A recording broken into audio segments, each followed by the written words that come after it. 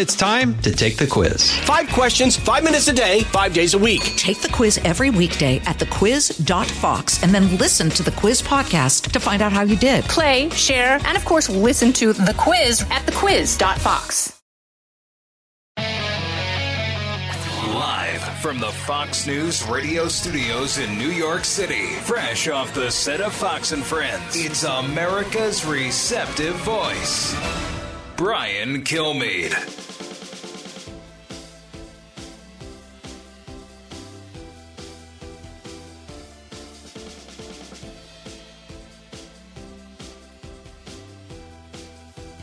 Thanks so much for being here, everybody. This is the Brian Kilmeade Show. Thanks for being here all week long. As we close out this week, Senator Rick Scott is 15 minutes. Bottom of the hour, one of the best, most experienced military minds in our country, Admiral James Stavridis, former Supreme Allied Commander of NATO, on this big move now to ramp up, finally, the types of equipment we're getting into the Ukrainians. Europeans are not doing it. They're all talk. We, according to yesterday's guests, only got 40% in there that we promised, but here's with the good news. We're about to give them F-15s and F-16s, and here's better news. We've already trained up the pilots. We've gotten some money. They've been trained on our stuff. If we can get some Warthogs in there, as maybe is executed already, F-15s, F-16s, it is going to be a game changer. Look for the Ukrainians to get back on the offensive. But let's now get to the big three. Now, with the stories you need to know, it's Brian's Big Three. Number 3. Don't let it dominate. Don't let it take over your lives. Don't let that happen. Hey, folks, guess you heard this morning I tested positive for COVID. But I've been double vaccinated, double boosted. Symptoms are mild. President Biden tests positive for COVID. We wish him the best. But why was Trump treated so much worse? We will compare and contrast and see how this new variant might be affecting our lives again. Number 2. Hey, everybody. So gas prices have been declining across the country. So let's get into some graphs. This is so exciting, guys. I'm in the graph. This is nuts. That's the press secretary with a harp behind her, talking about she's being a graph like she's on Sesame Street. What matters most? That was Karine Jean-Pierre. What matters most? The economy, your economy. Gas comes down. Thank you, Vladimir Putin. The administration takes a bow. They shouldn't. Suddenly, jobless claims are up. Is a recession next? Number 1. The city should be commended that we're not Texas, that we're New York. Our country is home of the free, land of the brave. We do not become cowards and send people away that are looking for help. What? New York City blames Arizona and Texas, but don't blame them, Mayor of New York City. Blame Biden. New York is overrun with about 3,000 illegals over the last 3 months because of President Biden. He will not enforce the border. How soon until Dems realize the border isn't a GOP talking point, but instead an American breaking point? And that's just it. So I just got to clarify one thing. What Mayor Adams, you're about to hear the whole clip, is saying, and I guess this is a new Democratic strategy. Governor Abbott is so fed up. He said, I'm going to take all these individual illegal immigrants, and I'm going to give them an option of getting on an air-conditioned bus. We're going to put them right in Washington, D.C. So this administration, this White House could understand what it's like being on a border city that's ill-equipped without the infrastructure to handle 4 million, roughly 4 million illegal immigrants, 800,000 gotaways since he took office. He says, I'm dropping in Washington, D.C., but every major city is overrun with them, big and small.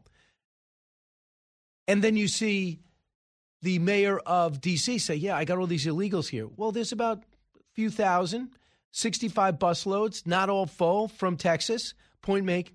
Now Mayor Adams comes out and says, you're dumping into my city. Cut one. The city should be commended that we're not Texas, that we're New York. Our country is home of the free, land of the brave. We do not become cowards and send people away that are looking for help. All of us came from somewhere, even from Texas. They came from somewhere. And so they should not have sent people away that were seeking refuge.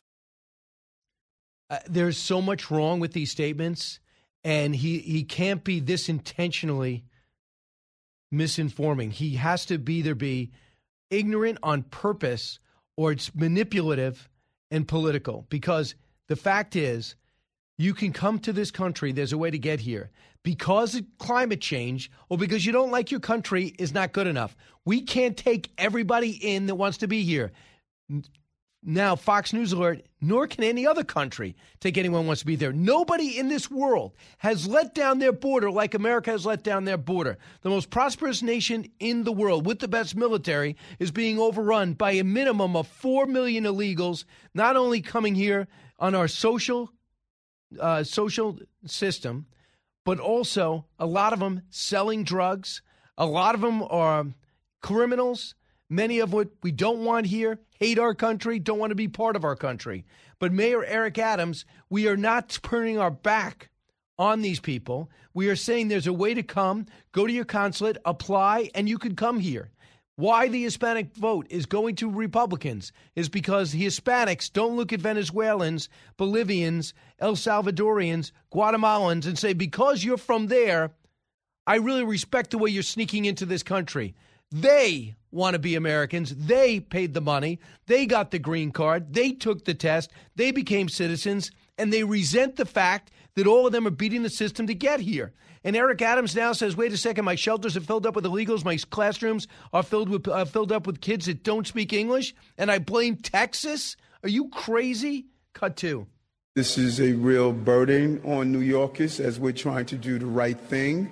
We already, as I stated, we already have an overburdened shelter system. So now we're talking about, as you stated, food, clothing, school.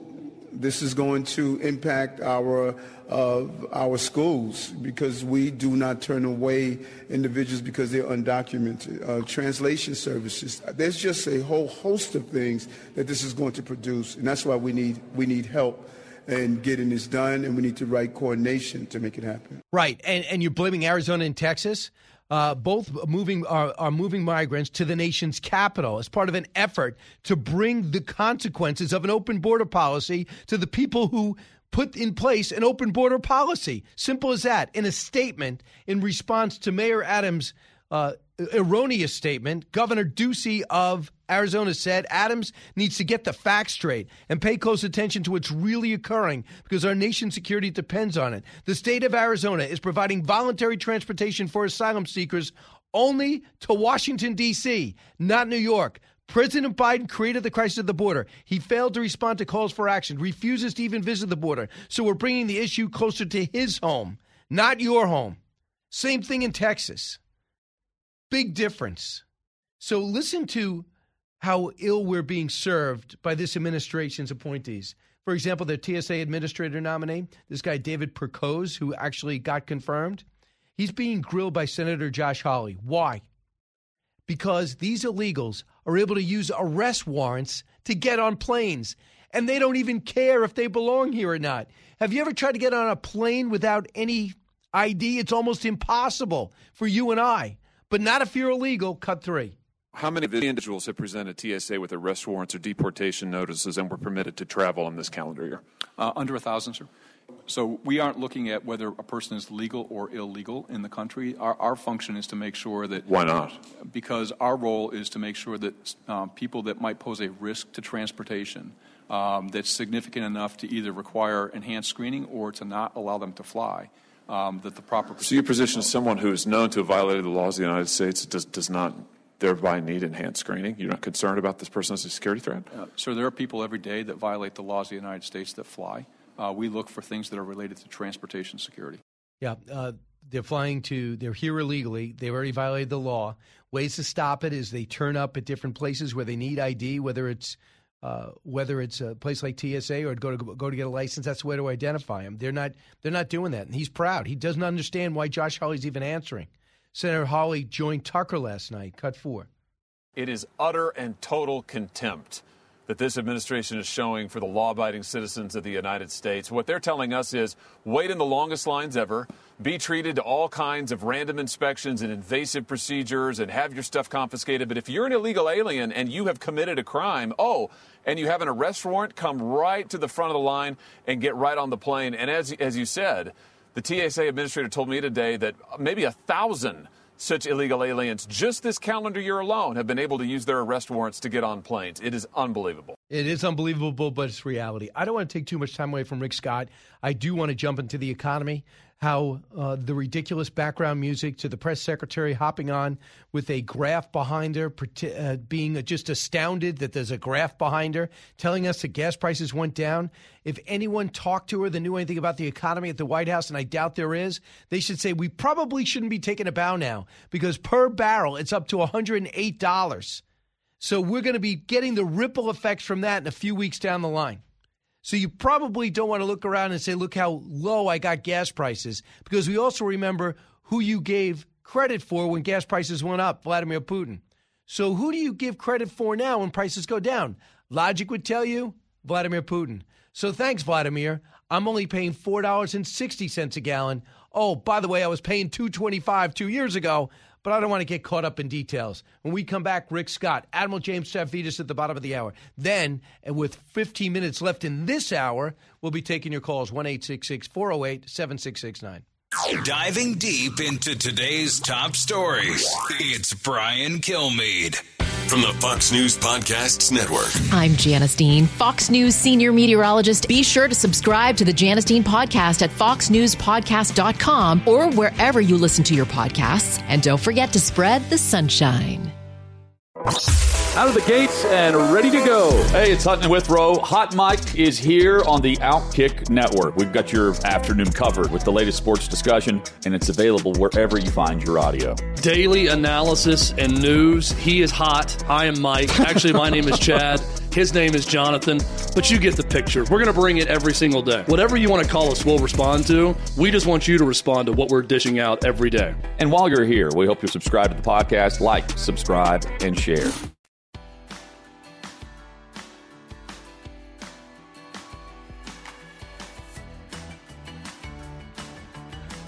A talk show that's real. This is the Brian Kilmeade Show. Where exactly was the president infected? Where was he infected? I don't think we know. I certainly don't know if you have any thoughts on that. Look, I don't think that matters, right? I think what matters is we prepared for this moment. You don't think that matters? Are you insane? That is the press secretary yesterday on a question to the health advisor about the President Biden's condition because he tested positive. When asked where he thinks he got it, I don't think that matters. My real focus is on look at all the systems we have in place and the therapeutics that we have in place to help it. No, it did matter because for the last 3 years, you've been telling us contact tracing is everything. You've hired thousands of people around the country to, once someone tests positive, to go contact them and more kids in classrooms and say, you've been contact traced, stay home from school. You've been contact traced, stay in the hotel. You've been contact traced, you can't get on the plane. And now the president gets this, a chance to show everyone the way you should be handling the latest variant and the mild symptoms that followed it. And you come out and say, well, it doesn't matter where he got it from. You have just wasted 2.5 years of our time, specifically with the medical advice of the same team basically is in place, led by Anthony Fauci. You basically told us we wasted all our time and thousands of taxpayer dollars having contact tracers call you up, and you get that phone call, you get that email that says someone's been in your vicinity who tested positive. But it's okay for the press secretary to just yell it out. It doesn't matter where you got it from. Listen to the difference between the way President Trump was handled. He was vilified. He's no responsibility. He's reckless. He doesn't take this serious. As he goes to the hospital, other networks are almost cheering for his illness to be long-lasting. Molly Hemingway noticed the way in which President Biden was treated by the press and President Trump, cut 14. The media were in a state of hysteria before he got COVID. When he got it, I don't know if I've ever seen anything quite like it. The anger at the White House doctors, the anger at the treatment that he was getting, the anger at every little thing about how he was handling things. And as you noted, now they're saying it doesn't matter where he got it. We saw this pattern repeatedly with corporate media where they would blame Republicans when they got COVID, and then they would blame Republicans when Democrats got COVID. Yeah, it's nuts. Senator Rick Scott joins us now. Senator, I know you wish President Biden well. That goes without saying. But have you noticed the difference in the way President Trump was treated by the press and the way that President Biden's treated by the press? Yeah, it's ridiculous. They almost hoped that Trump would get worse. And I don't know anybody that said anything other than the hope Joe and doesn't have any long-term effects. But yeah, this is spirit. When Justice Kavanaugh gets harassed, the Democrats, not one Democrat that I know of, not one Democrat said that's not right. Not one. I want you to hear. I want you to hear what some of the Democrats were saying when President Trump tested positive. Cut 12. Our president being sick is a huge galvanizing point for this country. In large part, it's his own dereliction is partly to blame for this. I look at this as a drunk driver who injured himself in a wreck and killed the oncoming sober driver. Donald Trump has injured himself. The treatment he's getting at taxpayer expense is privileged treatment. It angered me. He didn't take the necessary precautions to protect himself or others. That's a little bit of a flashback. Remember those days? Oh, yeah. But has anybody suggested that Joe Biden shouldn't get the best care possible? Of course not. So, we want the president to, and we want everybody to. But the Democrats are so mean-spirited. Everything is just a messaging, and it's anti-people like Trump. But just look at the Kavanaugh stuff. Look at the proposed violence against Kavanaugh, and everybody's okay with that. The Democrats are just it makes you mad. A couple of things. The Kavanaugh's neighbors are being harassed now, being called Karens and other things because they live next to him in a neighborhood. And there's going to be less and less people doing what you did, Senator, when you were governor, too. And that's served because you get so much abuse. And now your family gets abused. That's when it's the bridge too far. When friends and family and now neighbors you may or may not even know, they can't go back. They can't get to their driveways because your neighbor's a Supreme Court justice. Used to be an honor. Now it's a detriment. What you guys are doing in the Senate is kind of interesting. I'm all for bringing computer chips home. I'm for that. I think you are for the bring manufacturing home. It's for our national security. But you're not happy with this chip bill. Tell me why. Well, first off, no wonder the debt's surging to over $30 trillion. Inflation's over 9% because Washington's it's broken. They just want to spend money. This is a massive giveaway to chip makers. Let me give you an example of how it's going to work. Intel Corporation, which made $20 billion last year. I'm a business guy. I'm glad people make money. They create jobs. They expand, do all that stuff. They made $20 billion last year. But here's what we're going to do. We're going to say, here's maybe $4 billion for you, Intel. So hopefully you'll build something in the United States. We're not going to tell you exactly what to build, where to build. Nor are they going to tell you to build the chips you need, but we're going to give you $4 billion. Then we're going to give you a tax break for building it. Then we're going to give you a tax credit for building it. And by the way, what do they have to do? Do they have to stop doing business in China, stop expanding? No. And by the way, when China invades Taiwan, do they have to stop doing business in China? No. And Intel testified in Commerce Committee when I asked them a question, saying, when China invades Taiwan, you're going to do anything? No. We're not going to stop doing business there. We're going to keep doing it. This is a pro-China bill. We're giving a company like Intel, who's a big operations in China, money for doing nothing. And what do we get? The taxpayers get nothing. When I was governor of Florida, I did probably over 1,000 economic development deals. I made money on all the deals.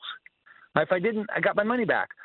Is there anything like that in the bill? No. So there's no accountability here. It just makes you mad. $250 billion. It went from no bill to $52 billion to $250 billion in like 24 hours, right? And everybody's, it's like, Was it lobbyists? Why is this? Why is this even to Democrats' advantage? Why would they want to do this? It's just a giveaway. I guess these chip makers have a whole bunch of good lobbyists because it's just a pure giveaway. Now, it sounds good. It sounds good like, well, we want chips. Absolutely. We're anti-China. Absolutely. This doesn't do it. If you were anti-China, say, at federal government, within 5 years, we're not going to buy any products that have any chips made in China. That would do it. That would actually have some accountability. Or we said, if you take this money, no more business in China. That would do it. None of these things are in here. Senator Rick Scott, thanks so much. Appreciate it. Busy guy, Homeland Security, Armed Services, Chairman of the National Republican Senatorial Committee. When we come back, we go inside the war in Ukraine. Admiral James Stavridis on the news that we might be giving fighter jets now to Ukraine, finally.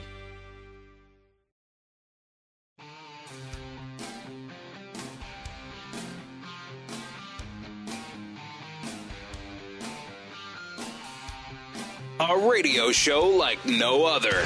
It's Brian Kilmeade. There's no doubt they're going to get him. It's a question of what airplanes, likely used F-15s, 16s, A-10s possibly. Also, the Europeans are looking up, giving up their Rafales that are made by France, Typhoon, which is a Euro fighter jet, Gripen, which is a Sweden jet. So, I mean, there's been a major turn here because of what the Ukrainians are asking for.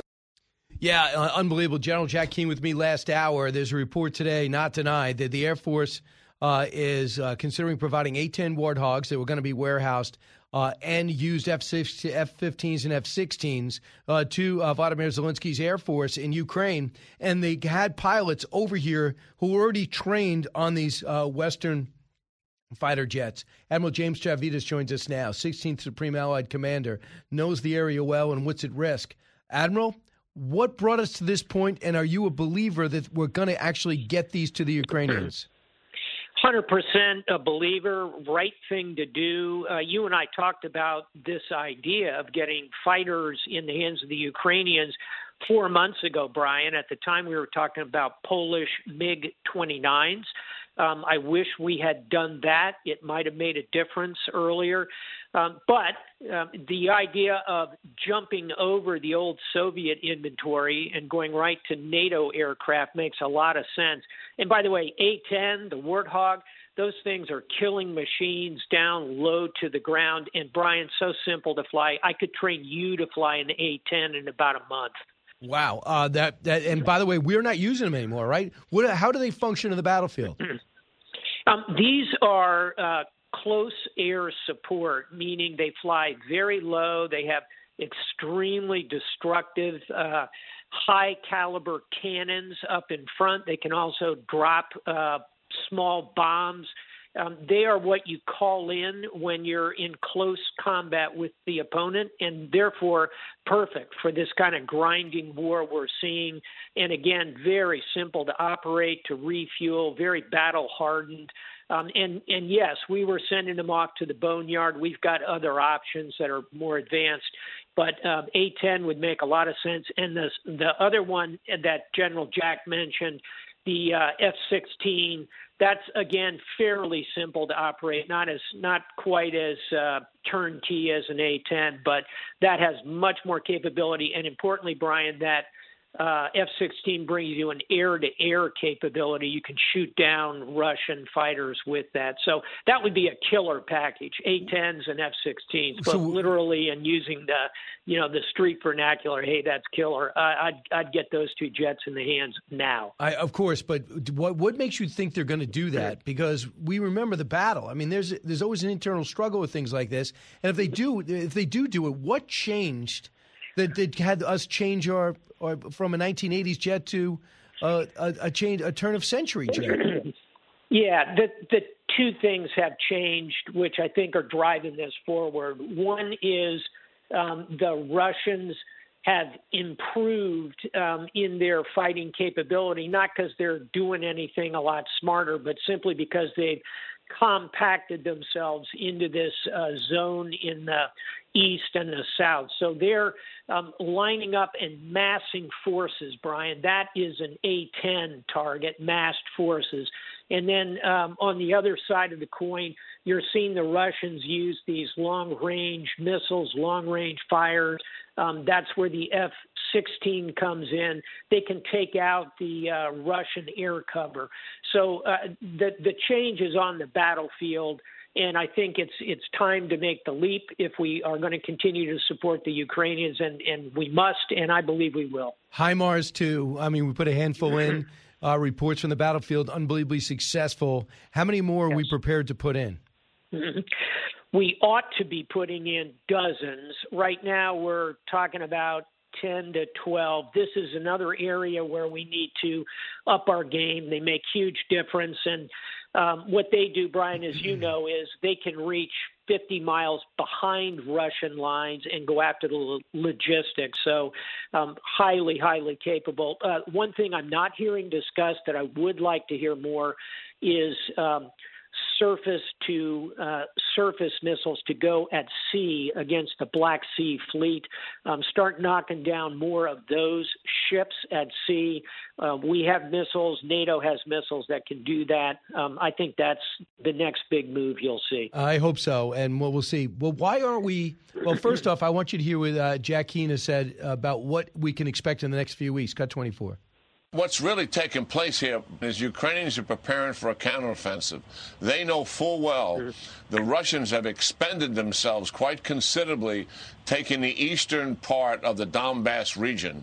The casualties have been staggering. They've lost hundreds and hundreds of armored equipment in that process. They're conducting very limited attacks right now. You can better describe them as being stalled on the part of the Russians.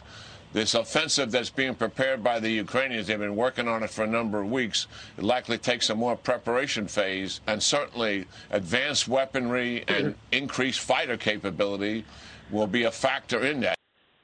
So are you getting the same reports, a major offensive? Absolutely, and I'll put a target on it. It's going to be in and around the area of Kherson, which is, if you will, the gateway to Crimea. First major city to fall. Correct, and high symbolic value. This would be like the Texans roaring back and taking the Alamo back, and it just would be symbolically important, geographically important. The gateway to Crimea controls the water sources to Crimea. This would put real pressure on Putin. He would then have to swing forces to the south to counter that. That would take pressure off in the Donbass. You know, it's a chess game on a battlefield like this. And Jack Keane and I both agree the next move is going to be the Ukrainians, and it's going to be offensive, and it's going to be in the south. Why are we willing to take these risks? And before we were so worried about going too far and provoking the Russians to expanding the war, what changed in our perception? The success of the Ukrainians, I think, was number one, and really Zelensky and his inspirational messages around the world. Number two was the obvious incompetence of the Russians. In other words, we began to feel as though we're not concerned about Russia attacking NATO. They can barely handle the Ukrainians, for God's sake. So I think those two factors, Brian, have reduced the level of timidity on the part of the West, and we are now correctly putting much more lethal, capable arms in the hands of the Ukrainians. So let me tell you what Dave Ignatius wrote today, and I think you respect his context with the military. He says, the Chinese are really unsettled by the war in the Ukraine. CIA Director William Burns told him, speaking a few hours before this big Aspen conference, the war has drawn the United States and European allies closer together, confounding Beijing's hope of dividing the transatlantic alliance. He also noted that China has been careful not to violate U.S. sanctions against Russia. Even flagship companies such as telecommunications giant Huawei have reduced their business with Moscow for fear of new penalties from Europe and the United States. And she was surprised the Biden administration, which the Chinese expected to be weak and ineffective abroad, has been able to rally global support for the Ukraine. How much is that hope, maybe CIA spin, and how much is that reality compared to your sources, Admiral?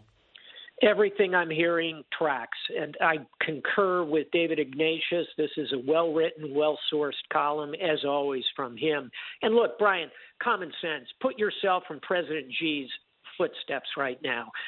Number one, Vladimir Putin told him in the run-up to the Olympics, hey, this will take me 3 to 5 days to conquer this country. Well, we're headed into month 6. Number two, Xi is asking himself, are my generals as bad as those Russian generals appear to be? Don't forget, they were all trained in the old Soviet model. They all went to the same war colleges. They've operated together.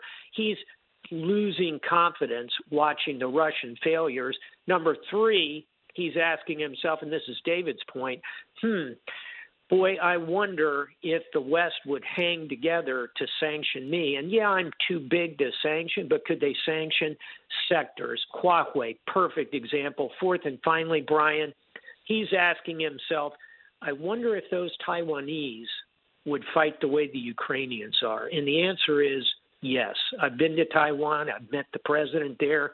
Madam Tsai. She's the Zelensky of Asia. They will fight. All those things, I think, are going to have a dampening effect on Chinese enthusiasm for jumping up and attacking Taiwan or really countering the West. I think this is a good thing that is coming out of this. But here's what they do like. They love that we're distracted in Europe, just like they loved when we're distracted in the Middle East. And the longer they can keep us looking there, the more that they can continue to enforce their ways in the South China Sea. Absolutely right. And that's why we have got to continue to keep, we would say in the Navy, a weather eye on Asia. And it's the South China Sea, it's the Taiwan Strait. This is where we need the Navy to be operating and pushing forward, even as the events in Europe tend to take up resources. And this gets us back, Brian. You know, you're going to hear this from the Admiral, but the size of the Navy, it's too small to do these kind of tasks. We have less than 300 ships. China has 350. We have got to increase our military capability, notably our maritime capability in that South China Sea. Lastly, on this conflict, Lavrov came out and said yesterday, their foreign secretary, it would be foolish for us to have peace talks. We've expanded our ambition beyond the East now. So I know he's very slick-tongued, but he does feel as though they've gained territory and they're looking to gain more, especially because it's so rich in natural resources, and a lot of it is port cities. Indeed. And I would say if they have one major geographic objective, Brian, it would be to swing to the west and to the south and get to Odessa, to the port city of Odessa. Odessa is the Los Angeles, Long Beach, if you will, of Ukraine. It's the economic beating heart of their export economy. So, yeah, the Russians still have ambitions. This is why we need to, where we started the conversation, put the right tools in the hands of the Ukrainians. They're going to the Russians are going to continue to do what they can, but their goal of conquering the entire country, taking over this vast Texas-sized land, not going to happen. We need to help the Ukrainians. The best thing we can do is give them tools to go on the offensive. That will continue to push back on the Kremlin and the lies from Putin and Lavrov and his team. Admiral, thanks so much. Have a great weekend. You too, my friend. Bye-bye. All right, pick up his book, Risk It All, 9 Conflicts in the Crucible of Decisions. He also has other book, The Sailor's Bookshelf, 50 Books to Know the Sea, and 2034, a novel of the next World War. He talks about how Taiwan could be taken over specifically, and it's a legitimate plan, and that's why it was a bestseller. This is The Brian Kilmeade Show, 1-866-408-7669. Learning something new every day on The Brian Kilmeade Show.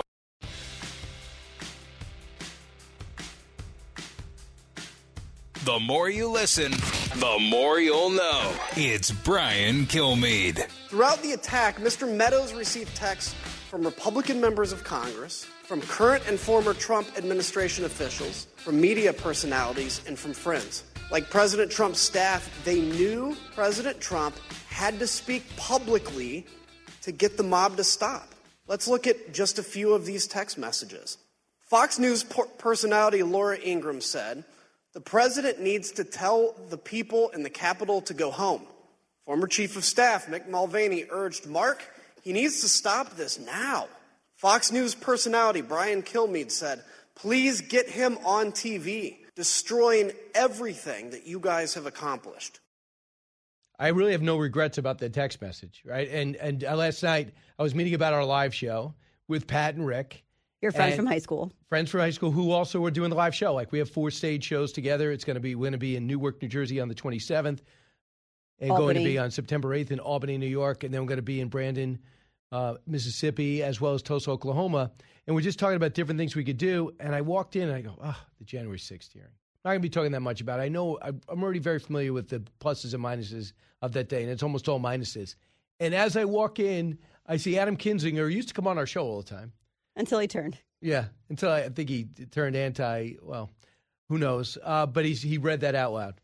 But the thing is, they did destroy. I mean, right now, Donald Trump probably 65% approval rating. I don't think people would be talking about Ron DeSantis running for president if president did not have January 6th.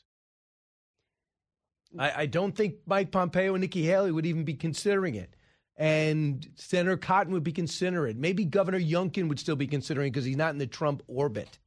Yeah, I think that's pretty accurate. I think what the text also demonstrates, though, is that you are the same person on the air and off the air. It's what you'd say on the air. Well, what you'd say on the air is what you'd say is what you were texting Meadows. Like, what are you doing? Like, get him to do something about this. Get it to stop. You're ruining everything. That's exactly what you said on the air, too. Right. And we were watching this on the air, watching the breaks, putting the sound up, trying to get a hold of it. They played a lot of Bret Baier's commentary and news. But what they're doing is they are doing a documentary. And they are doing a documentary from their point of view. Like, you're watching the Derek Jeter documentary. They had part one. And just like the Michael Jordan documentary, it was Michael Jordan's point of view. And he okayed everything. And they didn't kiss his ass, but for the most part, it's what Michael Jordan wants on it. This not saying it's not true, that people aren't really making comments, but anyone that wanted to come out and say Michael Jordan was overrated or give people a hard time or did this X, Y, and Z, gambling in Atlantic City and flying out before, all the negative stuff to a degree was just would edit it out. So what they're saying is legitimate people. They were in and out of the Trump administration, and people are just critics. I understand it. But the people that stood up and say, no, that wasn't the ad. Was there anybody that stood up and said, yeah, I talked to the president. He was not happy about anything going on. I talked to the president, and he went ahead, and there was no panic with him. He went ahead and cut this video, and he redid it because we saw all the edits and the bad takes. He did it because he wanted to make sure he said the right thing. So we have no counter to this. And as Kevin McCarthy explained to me when I said that, I think they made a mistake. He said, I am not convinced. When they turned down Banks and they told me Jim Jordan couldn't do it, he said, I am not convinced they would have let my people, whoever I picked, go on there, number one. Number two, even question the witnesses. So I can't put them there because then they would have been serving the purpose of, look, Republicans are participating. And either I wanted to be all in with my people or don't even get my fingerprints on it. So okay, that was your point of view. They also played Kevin McCarthy, and they see how angry Kevin McCarthy was at the president. And you hear Kevin McCarthy's voice. You also know how mad Senator Graham was. But they both have since met with the president. They feel as though they understood where both stood, and they feel as though that was then, this is now. And I think it's an effective argument. I'm outraged about the Capitol, but I'm also outraged what happened in Minneapolis. Outraged what's happened today with that freedom zone in Seattle, with the riots that took place in Portland that destroyed New York City. All that stuff. You can't be outraged on one and not the other. And that's where the Democrats, I think, fall on their face here. And they're going to string it right up until November because it's their major play to try to limit the carnage come Election Day, November 8th. Brian Kilmeade, Brian Kilmeade Show.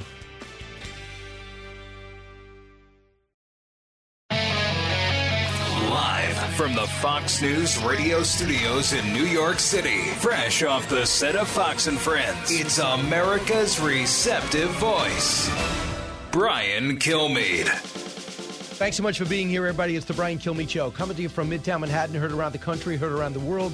We're at 48th and 6th, and we have a lot to discuss today. I'm going to be joined by Lee Zeldin. He was attacked yesterday afternoon in upstate New York by an Iraqi war veteran with this odd-looking device. Bottom line is, two-pointed knife-like devices. You put your hand through it like brass knuckles. It could have definitely tore open a hole in you. He got onto the stage. Thankfully, there's a bunch of war vets who knew how to act in crisis.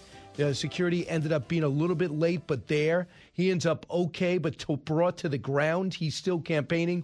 He's going to bring us inside that story shortly, and we'll probably alert FoxNews.com because I do not think he has spoken to anyone yet about this, so that'll be great. And then we're going to be joined by Eric Jolly. Eric's interesting in that I just got the wrong page up here. Eric Jolly, I should say. Eric, you probably don't know, but you know his work. He's one of the best cartoonists in the country, and he's so tired of the political correctness that was happening in the cartoon business. For example, when it comes to Superman. They said when you draw up Superman and you write the story, it's not going to be truth, justice, and the American way anymore. He's going to be a little bit woke, and we're not going to say the American way. It's going to turn off people. And he said, that's it. I quit. Him and his buddy quit. They formed a brand new they put a brand new series together. It's off to a ripping start. He's going to be joining us, too. It's a non-woke comic book, Defying Cancel Culture. I love that. It's called ISM, #1. It's available now for pre-order. I'll get into detail on that. And Geraldo Rivera is standing by. He is not woke either. So let's get to the big three. Now, with the stories you need to know, it's Brian's Big Three. Number 3. Don't let it dominate. Don't let it take over your lives. Don't let that happen. Hey, folks, guess you heard this morning I tested positive for COVID. But I've been double vaccinated, double boosted. Symptoms are mild. President Biden tests positive for COVID. Wish him the best. Why was Trump treated so much worse? We'll talk about it. Number 2. Hey, everybody. So gas prices have been declining across the country. So let's get into some graphs. This is so exciting, guys. I'm in the graph.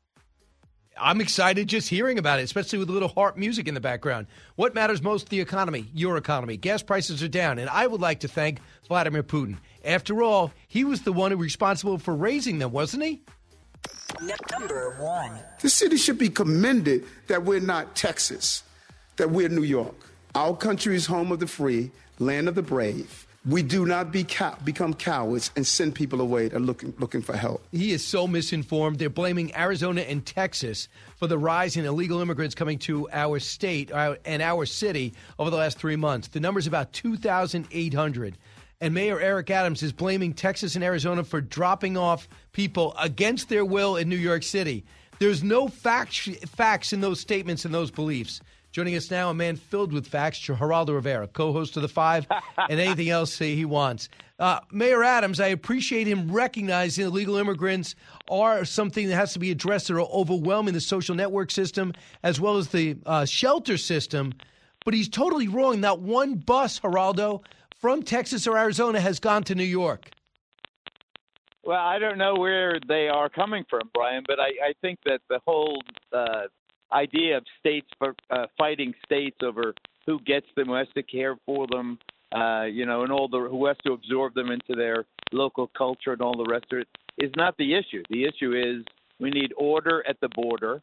I think New York, I know for a fact, and you do too, Brian, that New York, with over 1 million undocumented immigrant residents, is a place that knows how to absorb a population that huge, that vibrant, that needy in many ways. But I also like Mayor Adams fighting for the city. It may be that he's misguided, and you're correct that he's off the mark in blaming Arizona and Texas. But I like a feisty mayor who stands up for the city. We needed that. I think this is the right guy for this troubled time, Brian. I want you to hear. I won't lead the witness. I'll let you hear his words. Cut one. The city should be commended that we're not Texas, that we're New York. Our country is home of the free, land of the brave.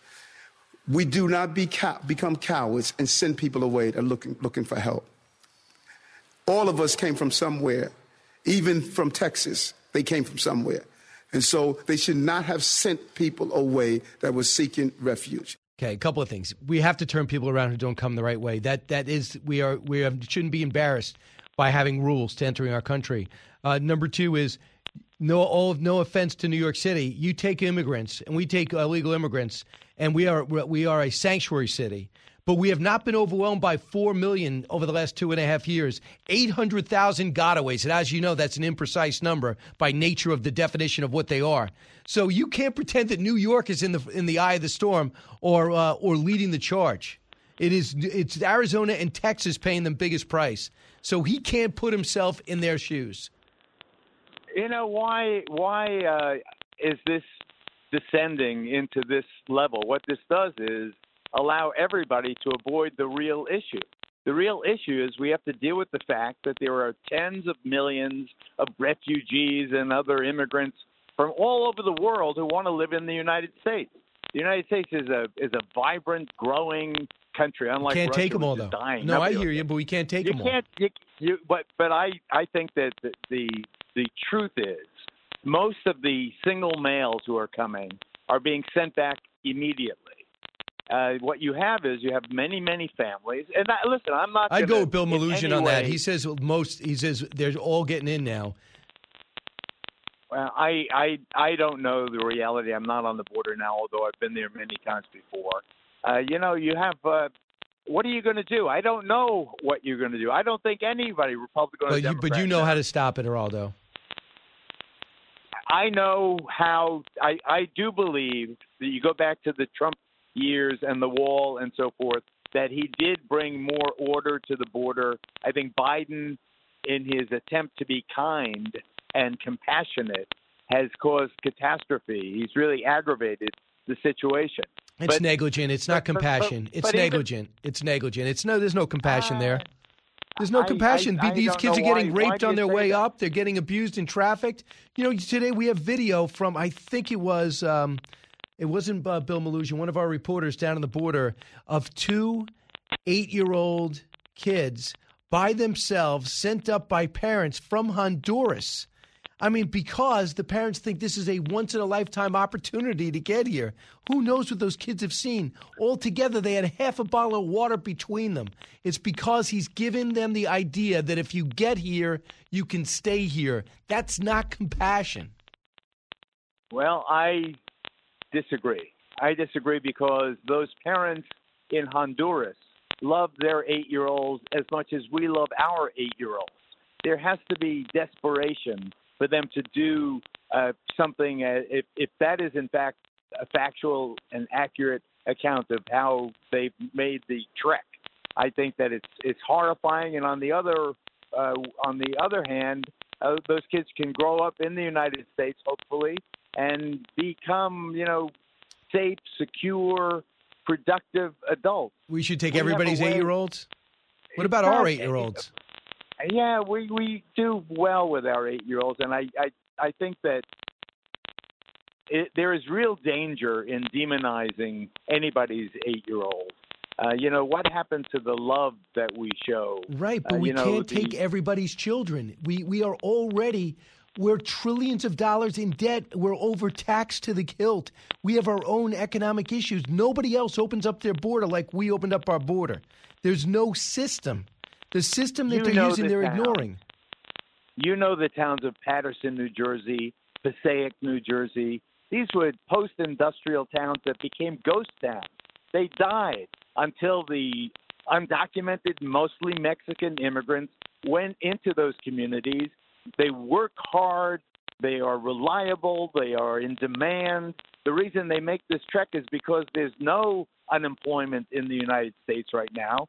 There's help wanted signs everywhere. They're coming to. So there's work visas. There's a way to do it. Work visas. We can't put those 8-year-olds to work. Now we have to bring them into our school system, overburdened in Brentwood, Long Island, and they're going to sit there with English as a second language.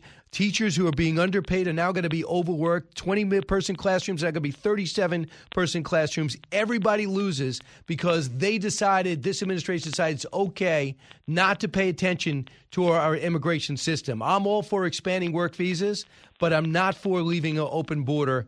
Geraldo, unfortunately, I got to go. But good luck. Have a great weekend. You just brought me out to beat me up. I'm so frustrated. I'm unbelievably frustrated. Right.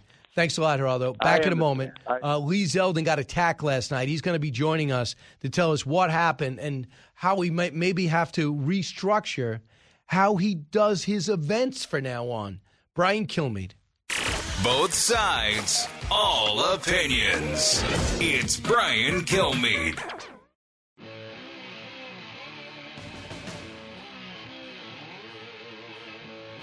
If you're interested in it, Brian's talking about it. You're with Brian Kilmeade. I stepped up onto the stage, saw the attacker try to get into Zeldin's face and then swing, and I could see what looked like a razor knife of some sort. The congressman saw him block that swing, and then as he attempted another swing, I tackled the attacker from the back and slammed him to the ground, where several of us were able to restrain him, get the weapon away from him, and eventually turn him over to police when they arrived. It was clear, spent some time with this gentleman on the ground last night, and he was not in a good place. I'm very concerned. Look, I appreciate the compassion because he did serve in Iraq, but the guy attacked Lee Zeldin. You see him walk on stage. The weapon he had was a legitimate weapon, could have cut anybody right open. It's a brass knuckle, put 2 fingers through, 2 huge blades on the side. Joining me now to bring more firsthand account to this is Lee Zeldin himself. He's got the Republican nomination to be the next governor of the state of New York, and in a speech about bail reform and the whole push in New York to let everybody out of prison, he gets attacked on stage. Congressman, welcome back. How are you doing? Yeah, I'm doing well. It's good to be with you. And thankfully, there were a bunch of people on site, attendees at the rally, who instinctively all jumped on this guy and tackled him. Law enforcement was there within minutes. What was crazy was that because of New York's cashless bail law, the attacker was immediately released back out onto the streets. This morning, because today I have rallies going on all day today, tomorrow, Sunday, I just finished my first rally. Security, law enforcement presence increased. That's good. But yeah, last night that was pretty nuts. And as anyone out there, I don't care whether you're right, center, left, whatever your party is, your ideology, it doesn't matter. In this country, we settle our scores, the ballot box, not through political violence. And it was just a sad sight. Obviously, from my vantage point, it was a little bit hairier than some of the other people that watched what happened. And it could have been a lot worse. So thankfully, a lot of people stepped in and subdued the attacker. And again, it could have been a lot worse. How do you describe the weapon he had? He had a weapon that had 2 holes for him to put his fingers through, kind of like as you see with these brass knuckles. There were 2 sharp, pointy edges coming out of that weapon, and he was saying, "You're done." And he lunged for me towards my neck area.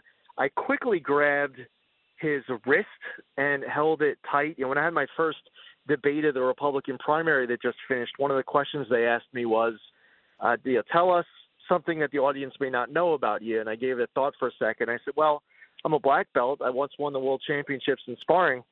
At that moment when he was coming at me, it was a simple move. I just grabbed his wrist in a particular way to hold it there. And it was only for a few moments that was necessary for a bunch of people to tackle him. But once I saw that weapon, I heard him saying, "You're done," and he started lunging at me. Then I realized that this isn't somebody coming on stage to check the microphone.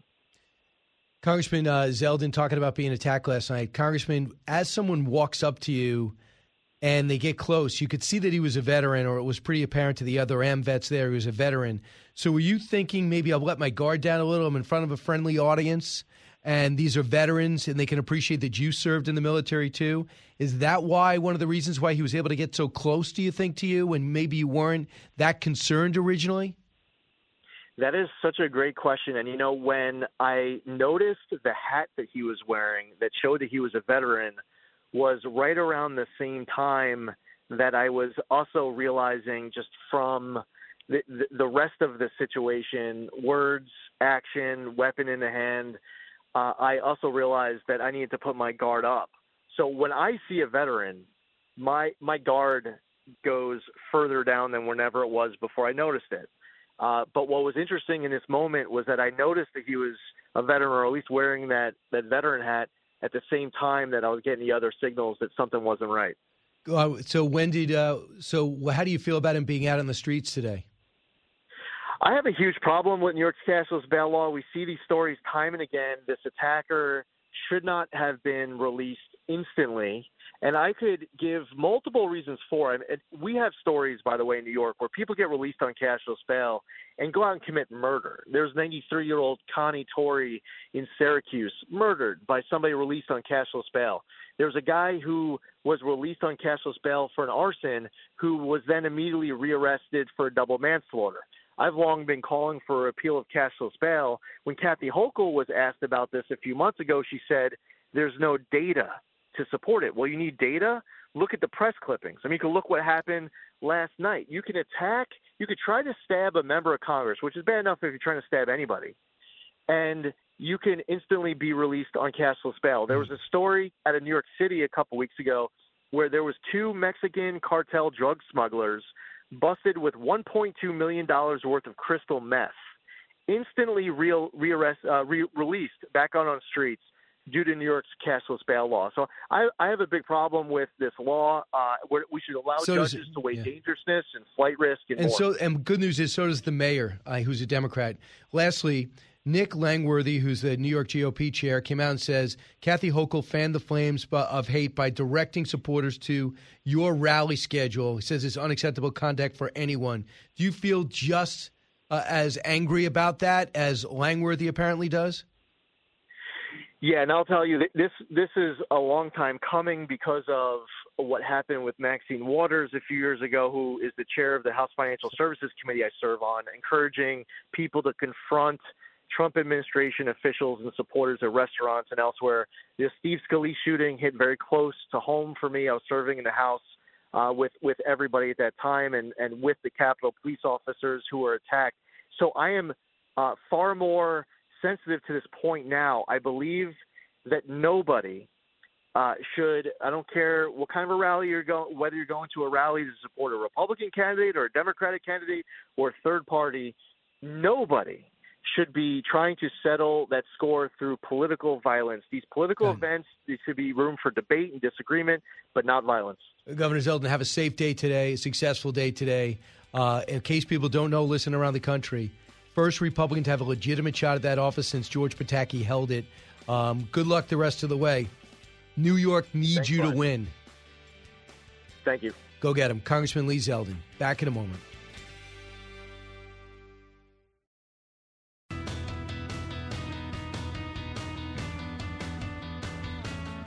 Radio that makes you think. This is the Brian Kilmeade Show. This guy, Flash Thompson, he probably deserved what happened. But just because you can beat him up doesn't give you the right to. Remember, with great power comes great responsibility. That is from the 2002 movie Spider-Man, a famous line in Spider-Man lore. It's part of, I think, the hottest thing in movies right now are the Marvel comics, and they come to life from Spider-Man, the Batman, to Captain America on down. But there's something happened. They're going way woke. And it got to the point where a guy like Eric July, one of the most successful comic writers in the country, said, I'm done with it. I'm doing my own thing. And that's exactly what has happened. Eric July joins us right now. Eric, welcome back.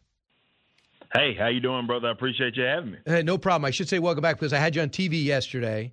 And I'm just really struck by what got you to the point where you said to yourself, I'm going to go do my own thing and form the Rippaverse Comics. What brought you to the point to leave an established career to go try it on your own? Well, for me, it was like, I'd obviously been in the commentary space with comics for a while now. And, I talked about and complained publicly, YouTube, everything about the direction that these companies were going. And for me, it was like, you know what, I got to be a part of the solution. I feel like my calling is to be a creator. Yes, the commentary, be it political or in the comic book space, was, that's a skill set. However, when it comes to the music and all the other stuff that I've done in the creative sense, that's where my call, what I believe God put me on this earth to certainly do. So I wanted to shift away from just simply complaining about it. Not to say I won't point it out if something is bad or whatever, but I need to be a part of the solution. So something that I thought wasn't going to be able to happen until I, was well into my 40s and had all this, money stored up and all that, had a lot of success over the last few years, and it just accelerated everything. So as they kept screwing up, the demand obviously kept growing, and it just felt like the right time to do it. So it's not something that was necessarily done, to spite these weirdos. It was more, this is the great time to do it, and obviously I've been reassured considering that the campaign is at $3 million. So, yeah, tell me about it. Isom number one. First off, before we talk about your new thing, what brought you to this point? Because the comic book industry, like so many others, have gone woke. And we've noticed they're embarrassed to be American. And we've seen it over and over again. Here's an example of Superman This is the first one, 1978, Christopher Reeve, and it changes to, you'll see what it is now, cut 30. Why are you here? There must be a reason for you to be here. Yes, I'm here to fight for truth and justice in the American way. Politics, does he still stand for truth, justice, all that stuff? All that stuff? You started noticing people breaking away from tradition and going woke.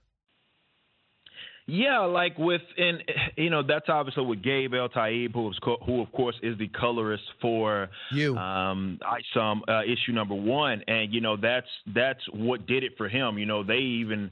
It was nothing wrong, let's say, with Superman being understood as sort of this American hero. Not sort of, that's what he was. Nobody that was from another country had any problem, certainly, with that. But that was more kind of signifying the changes that were happening kind of culturally within or subculturally within comics, and that there were a lot of spiteful individuals that were starting to become creatives in this space. They didn't like the place that they were at. They didn't like people, be it various race or whatever, if they had certain ideas, and they were writing those comics to depict their social political views. And this is why it comes off the way that it does right now, and that it's so obnoxious and it's so bad that creative stuff is really gone out the window. It's more about beating the audience over the head with your specific politics. And that's why I was like, look, man, I don't want to do that. I just want to give people some good story. There are those universal truths that I want to certainly acknowledge, what is right, what is wrong, what is good, bad, what is just, and all those sorts of concepts. But, what we're trying to do here, first and foremost, is give the audience what it is that they want with a good story. And that point has been completely lost, seemingly, on the mainstream industry. So tell me about ISOM number 1. Well, ISOM is, of course, the first book through Riververse Publishing. We had it was a task to not only just have it be this character's book, but also this is launching the entire universe here for us as we're telling these stories. 96-page comic book, right? 96 pages. I couldn't keep it like 20 pages like what a lot of the books are now with 5 pages of ads. I just had to do it my way in the way that it is, and 96 pages was what kind of came out of that. And it's about ISOM. It's this character by the name of Avery Silman. He used to be a hero of sorts, and then he kind of stopped due to this event. And this story picks up where Avery Silman, gets a call from his sister trying to find the whereabouts of this other character who is a family friend. And because of that, he has to go into the city that he no longer lives in. He lives outside of it to kind of talk to his old friend and figure out what's going on and where the whereabouts of this old family friend they had. So that's kind of where this story pops off. And it's not just about launching ISOM, the character itself. This is an entire universe. So there's plenty of different characters that people are going to be introduced to. And I think we had a great balance of giving people that familiarity, definitely if you're in the comics, but also giving them some sort of form of uniqueness and freshness about it. Eric, one of the great exports of America is our entertainment. So people got to know what America was, not only the wars we fight, but what we produced. We became this idea of this land of the free, the home of the brave, the chance where there's an opportunity, the Statue of Liberty. And part of it was comic books, the industry you're in, the movies that we put out, the theme parks that we produce. And that was one of the great things about America. Just free enterprise, go do it, people will come. And I just heartened, by the way, that you're fighting to keep that going. Where you don't want to, don't propagandize, but you kind of like that you're an American. You understand that we hit the lotto when we were born here.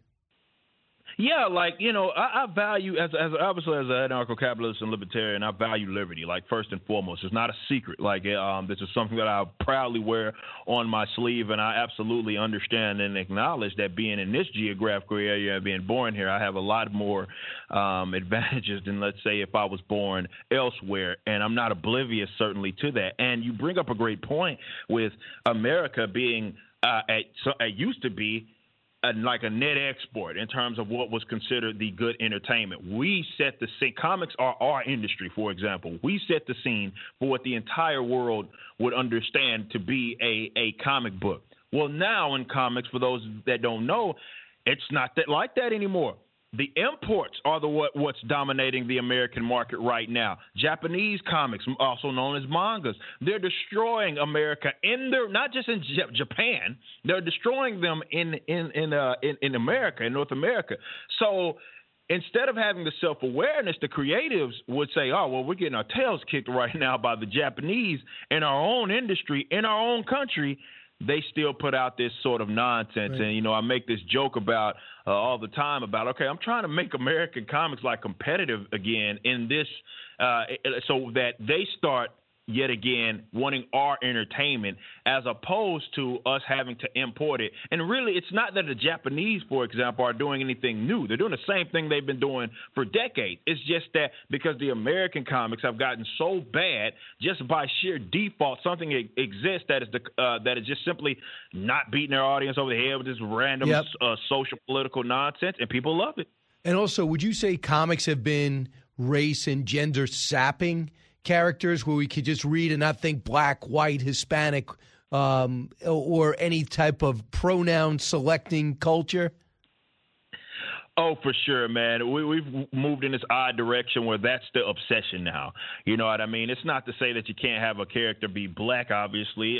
With our character, you can have a character be a woman or whatever. The problem is that nowadays it's the hyper-emphasis of it.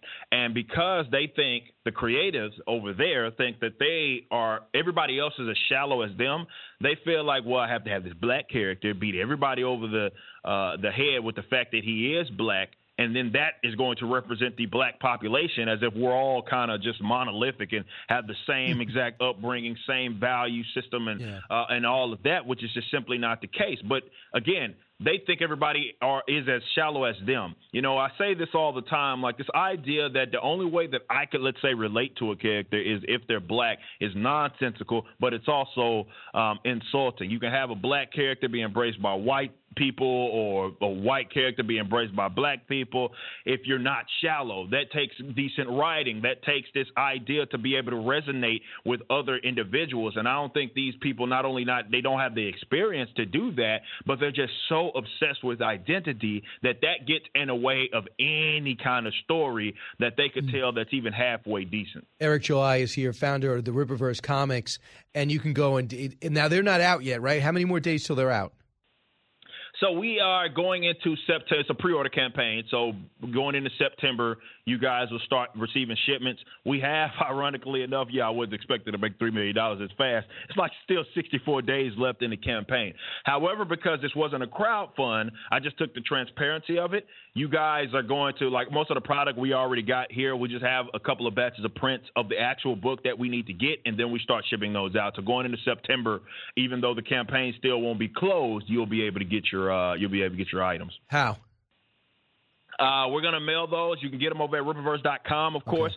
We have different bundles where you could save money, and you can go ahead and grab whatever it is that you want. I haven't reached out to a lot of comic book retailers, but the safest bet is to, of course, go to Rippaverse.com, place in your order. When you order, you get your login. You can keep up with the actual order itself, when it ships, and all of that. We keep it right there for you. Lastly, I want you to hear this, and we're talking to Eric July, founder of Rippaverse Comics, why he went out and is doing his own thing.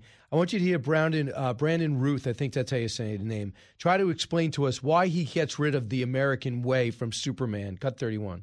The American way is kind of change, and people can take that to mean many different things. So the fact that it's not in the film, I think, is powerful because really Superman has transcended America. And although it was founded on those basic values, that we created in this country, that's not as important maybe as just the fact that he's so inspirational to everyone, and that he can be an icon to somebody halfway across the world.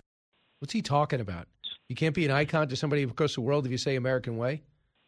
Yeah, that's bizarre. That's such a weird thing. If anything, they can especially have something to aspire for and aspire to be in the event that they know where that character is. So he's kind of being hypocritical in a sense, or rather contradicting himself. He has, existing, despite having that true justice and American way, transcended just America, and he's been a way of an inspiration to people that are outside of his country. So why did you need to change it in the first place? Seemed like that it all already happened.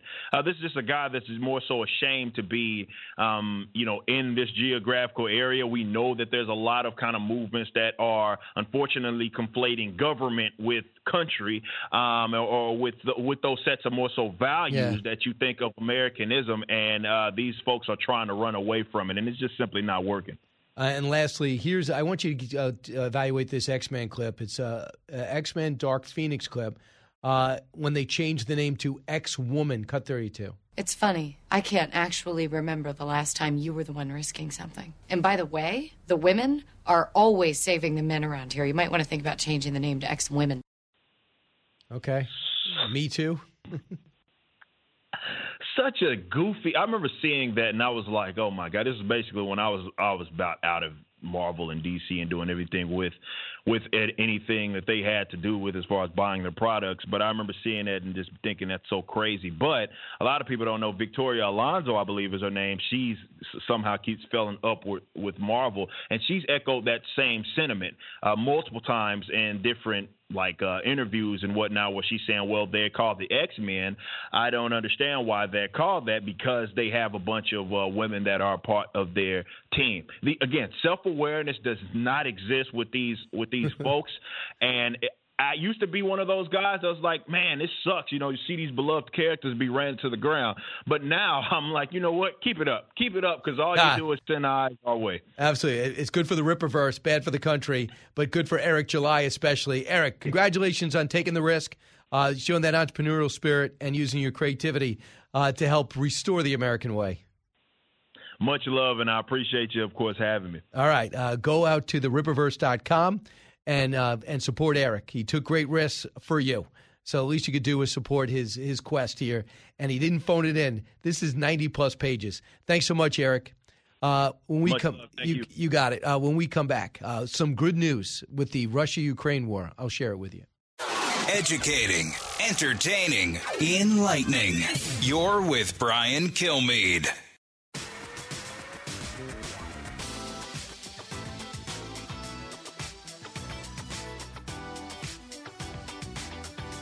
Breaking news, unique opinions. Hear it all on the Brian Kilmeade Show. Meanwhile, I read that Dr. Fauci said that he plans to retire by the end of President Biden's term. And then everyone turned to Biden like, is there anything you'd like to announce, too? Jimmy Fallon having some fun late night, actually commenting on the news. It makes Joe Biden look bad. Can you believe what's changing? I'm going to discuss that and more with Howie Kurtz on One Nation tomorrow night, Saturday at 8 o'clock, repeated at 11. That's Eastern time. I know you listen to us all different time zones, so especially in St. Louis at 7. But 8 and 11, we got some great guests, including Gerard Baker's going to lead us off and talk about the true Joe Biden. Is he underachieving, or is this exactly who he is? We're also going to take a look at our school system. We're about to get back started again around the country. Well, many people are leaving the public school system. I'm going to talk to one of the kings of the charter school system. That'll be coming your way, as well as an interview with Adam Carolla. Remember, I promised you some good news? Here's the good news. Agreement has been signed in Istanbul, Turkey, between Russia and the Ukraine. They brokered a deal to let Ukraine out signing it. They did not sign the same piece of paper. They signed a separate piece of paper. But Ukraine is one of the largest grain producers. So far, all their grain's been locked in their country. They've signed a deal to help Turkey help broker the deal with Russia to unblock exports of grain from Ukraine through the Black Sea. That is huge news, not only for Ukraine, but for Africa and Brazil, because there's all types of they're big markets for grain, even in here, and the price of grain dropped around the country. So that's great news. The other news I wanted to share with you, I've been mentioned the last few days, we got 4 dates on the books to be able to go on stage. So I will be able to go live and talk to Smith, to meet you in person, especially my first stop is in Newark, New Jersey, and that'll be a chance where I get to meet a lot of WABC listeners, and we'll have some surprises along the way. Have a chance to talk about all my books and America the way it is, our real history. And I think we're trying to take America back 1,000 people at a time. So I'll be at the New Jersey Performing Arts Center telling you the real story of our past and having fun on stage. That'll be August 27th. Go to BrianKilmeade.com. And then the Egg in Albany on September 8th. So that'll be fun. So that'll be right after. And then I got 2 dates in November when my paperback comes out, The President Freedom Fighter, and it's in Brandon, Mississippi at City Hall Live, and in Tulsa, Oklahoma at Cox Convention Center. So I hope to see you all in person. It'll be fun. Have a chance to sign your books, personalized VIP opportunities that we can talk about an hour before the whole show starts. BrianKilmeade.com there. Meanwhile, don't forget to watch One Nation tonight and keep it here on the Brian Kilmeade Radio Show.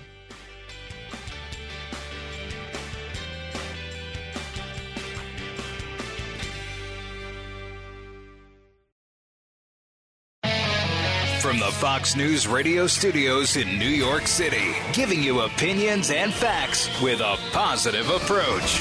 It's Brian Kilmeade.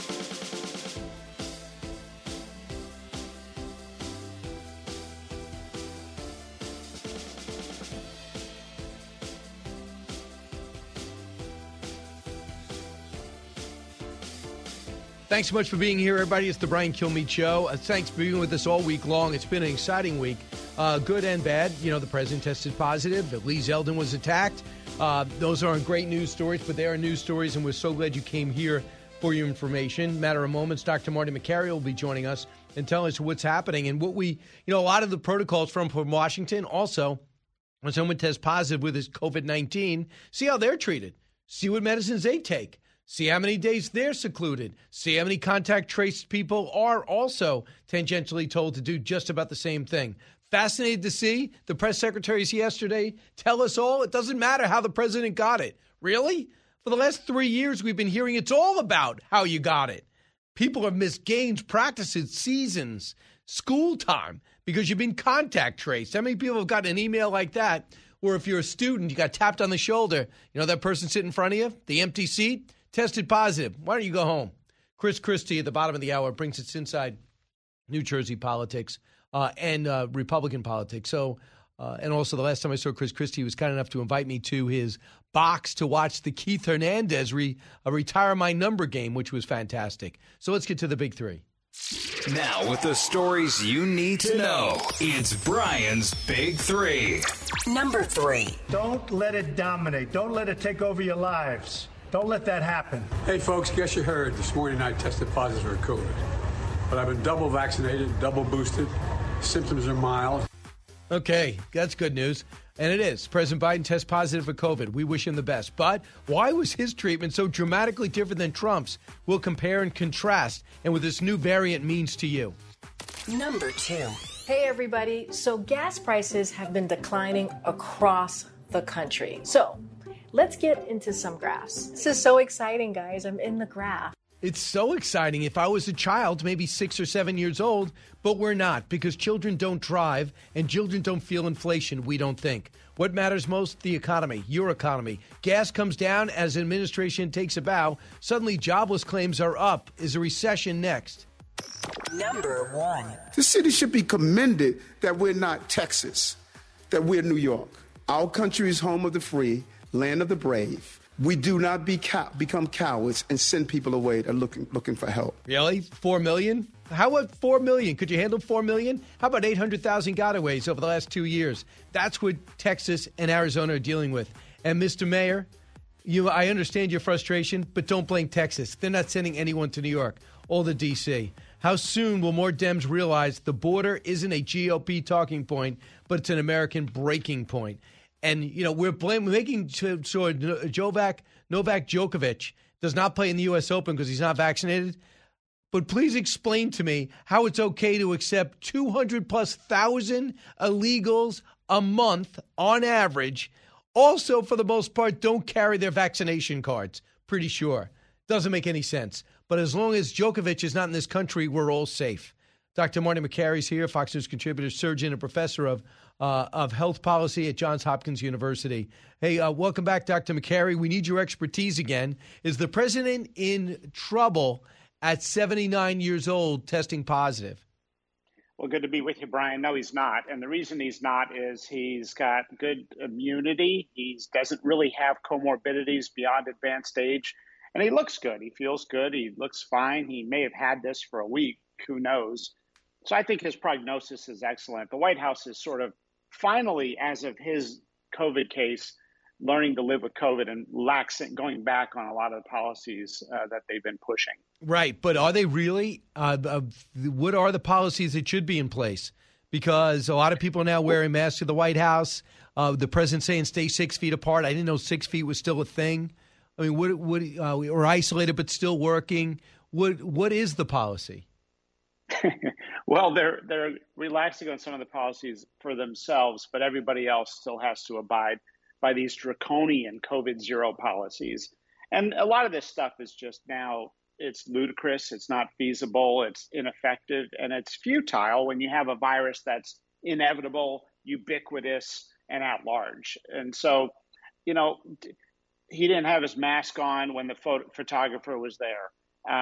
When that was under the last administration, that was a media Armageddon. Here, you know what? If the photographer has immunity, that's fine to be in there. If the president's outdoors without a mask, that's fine. So they're finally accepting these policies, even though they're still supporting all these draconian things on the CDC website. And San Diego is, requiring kids to wear masks. Evidently, the picture they sent out today, the White House, he's wearing a mask. So there you go. Who cares? It's so ridiculous. I know. How about this line? I was struck by this. I thought about you right away because a lot of times you echo my frustration, but you're the expert. Cut 13. Where exactly was the president infected? Where was he infected? I don't think we know. I certainly don't know if you have any thoughts on that.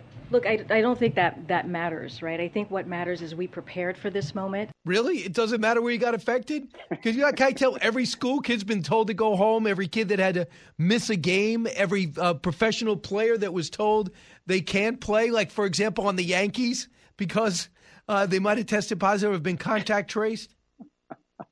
Oh, we sent Olympic athletes home and they weren't allowed to compete. I mean, people have missed weddings and not been able to see their newborn babies born. I mean, it's just amazing how for the rest of the public, it's been an FBI investigation called contact tracing for the last year.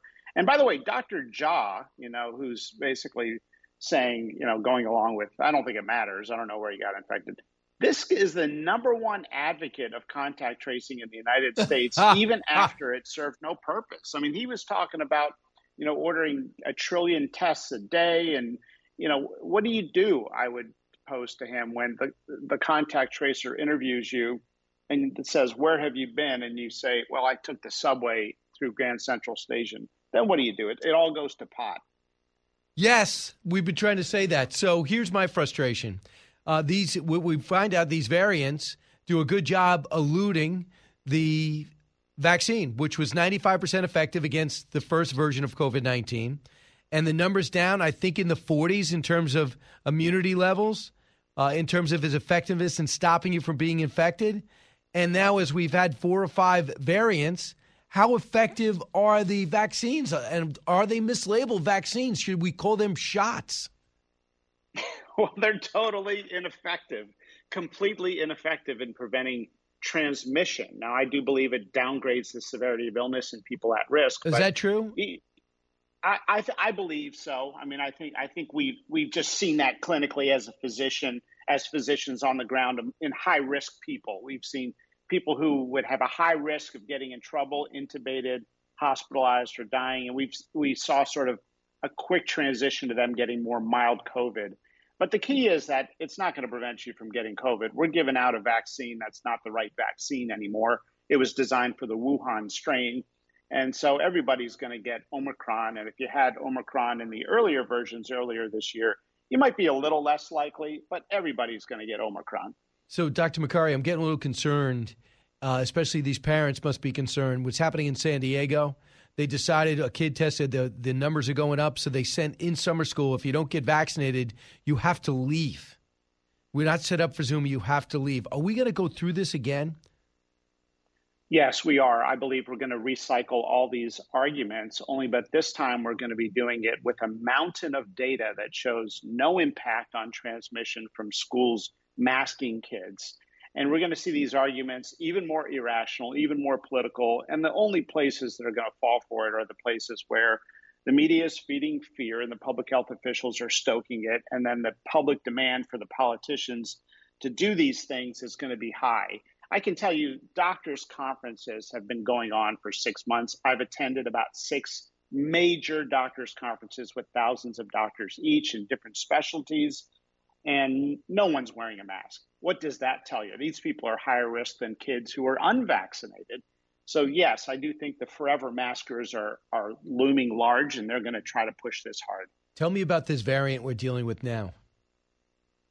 Yeah, BA5. I would present it to people as sort of a bad cold season. Everybody's going to get it. You know, when you have word in town that everyone's getting the stomach flu or something like that.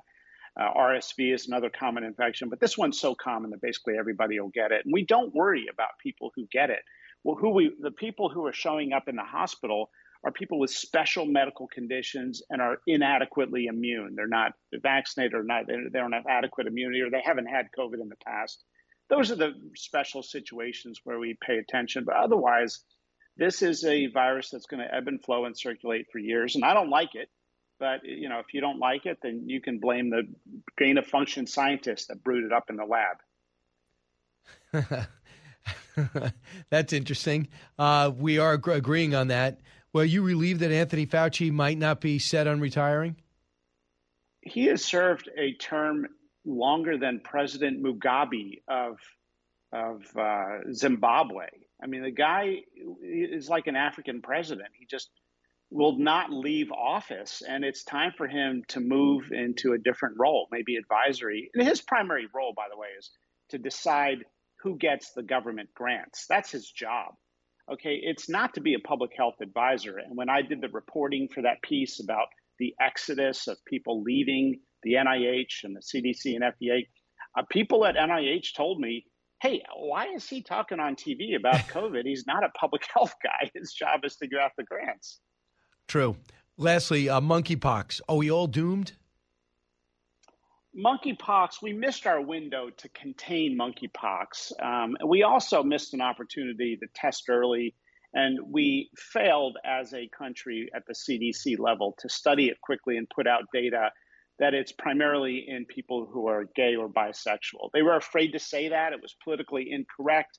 They were afraid of angering people in that community. It's sometimes a delicate conversation to put out publicly. So they were so scared and so timid just to call a spade and objectively state what is true, that we did not have a focus in sexually transmitted sexual health clinics, and we didn't have education of the community at highest risk, and we didn't have a targeted vaccine strategy for those who are high risk. And as a result, we've got thousands of cases, 2,100 confirmed, and probably 10,000 out there now.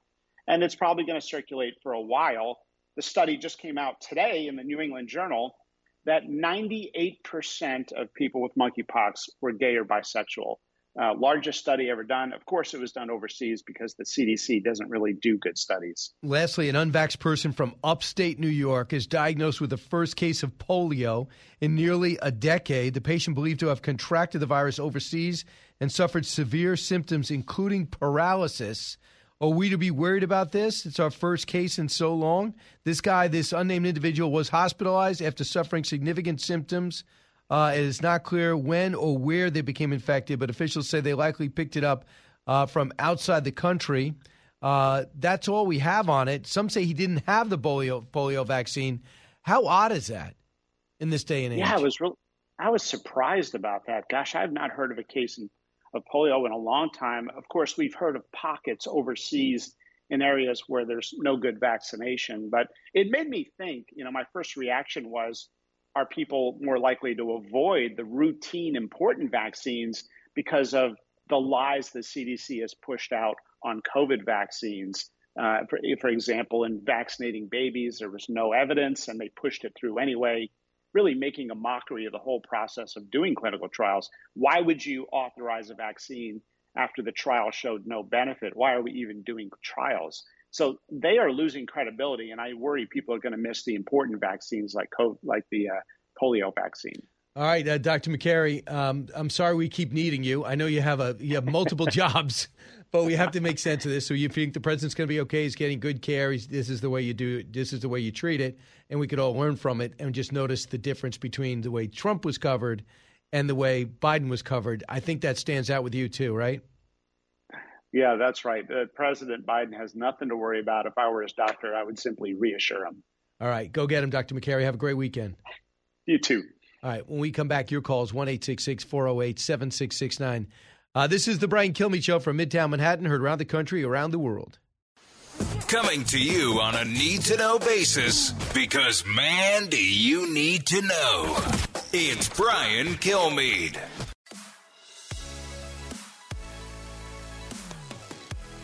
The fastest 3 hours in radio. You're with Brian Kilmeade. The city should be commended that we're not Texas, that we're New York. Our country is home of the free, land of the brave.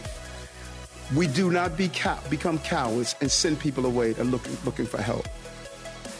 All of us came from somewhere, even from Texas. They came from somewhere. And so they should not have sent people away that were seeking refuge. Illegally unvaccinated, beating our system, selling drugs, trafficking children. We all came from somewhere illegally. Thanks. More from Eric Adams. By the way, so what he's trying to get at, he's blaming the governor of Texas, governor of Arizona, for doing what they said. They're so frustrated with the federal government. They're busing illegal immigrants who willingly want to go to Washington. They'll put them on air-conditioned buses and send them there, right? He's saying that they're sending them to New York. And at first I thought, I didn't know that. Well, it turns out the reason I didn't know it, it's not true. So he's blaming Texas and Arizona. He should blame Washington. We're not that stupid. Please tell me you're not that ignorant. Cut two. This is a real burden on New Yorkers as we're trying to do the right thing. We already, as I stated, we already have an overburdened shelter system. So now we're talking about, as you stated, food, clothing, school.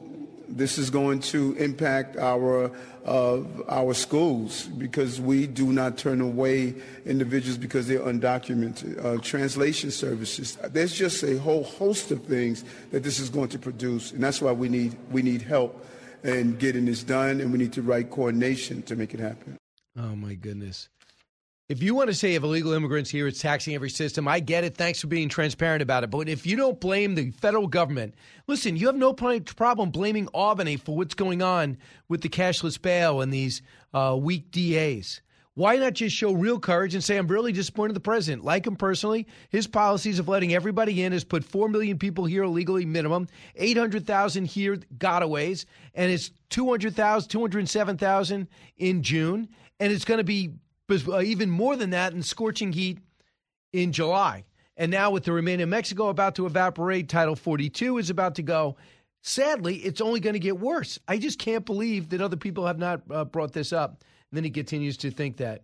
On the economy, listen to Karine Jean-Pierre talk about gas prices. Cut 6. Hey, everybody. So gas prices have been declining across the country. In the past more than 30 days, we have seen gas prices go down by more than 50 cents per gallon. So let's get into some graphs. This is so exciting, guys. I'm in the graph. Yes, I am tingling. Karine Jean-Pierre is in a graph, much like Sesame Street characters, but not the children that subscribe to Sesame Street or whatever the Hot Children show is today. Here's the thing. We remember why gas prices went up. It's Vladimir Putin's price hike, right? Vladimir Putin invaded Ukraine. So now that prices are going down, Joe Biden wants us to give him credit because he's emptying our oil reserves. They're there for an absolute emergency that'll be empty in a year and a half. That is not even affecting the price. I thank Vladimir Putin for the decrease. Thanks, Vlad.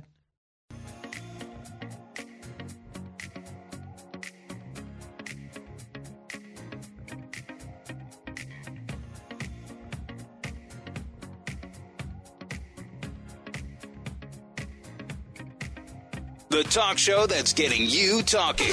You're with Brian Kilmeade. I think people on both sides are dug in on Trump's role in the Capitol riot. I don't think these hearings are going to change many minds. And at this point, Brett, I think the Democrats are hoping that they will detract from, news of the inflation, news of the border, and things like that. And polls I've looked at show that that's not happening right now. So Democrats are going to press on here. It's one of the reasons they're going to renew these things up in September, in the middle of the campaign season, but I'm not sure it's going to do the trick. That is Jason Riley, conservative columnist, on Special Report last night, talking about the January 6th hearings before they actually took place. But it looks like they said so many people have come forward, we might have to do this through the fall. Does that surprise Governor Chris Christie, former governor of New Jersey, author of Republican Rescue? Governor, welcome back. Does that surprise you that you think this thing is going to drag to the fall? No, it doesn't surprise me at all. And look, I've had problems from the beginning with the composition and makeup of this committee. The speaker should have permitted Kevin McCarthy to put the people on the committee that he wanted to. If she had done that, I think that the hearings would have gotten more attention than they've gotten. And on the issue of election impact, I don't think they're going to have any election impact in 2022. The election impact they will have is in 2024, but not in 2022, because in the end, that's going to be about inflation, gas prices, crime, parents' involvement in education.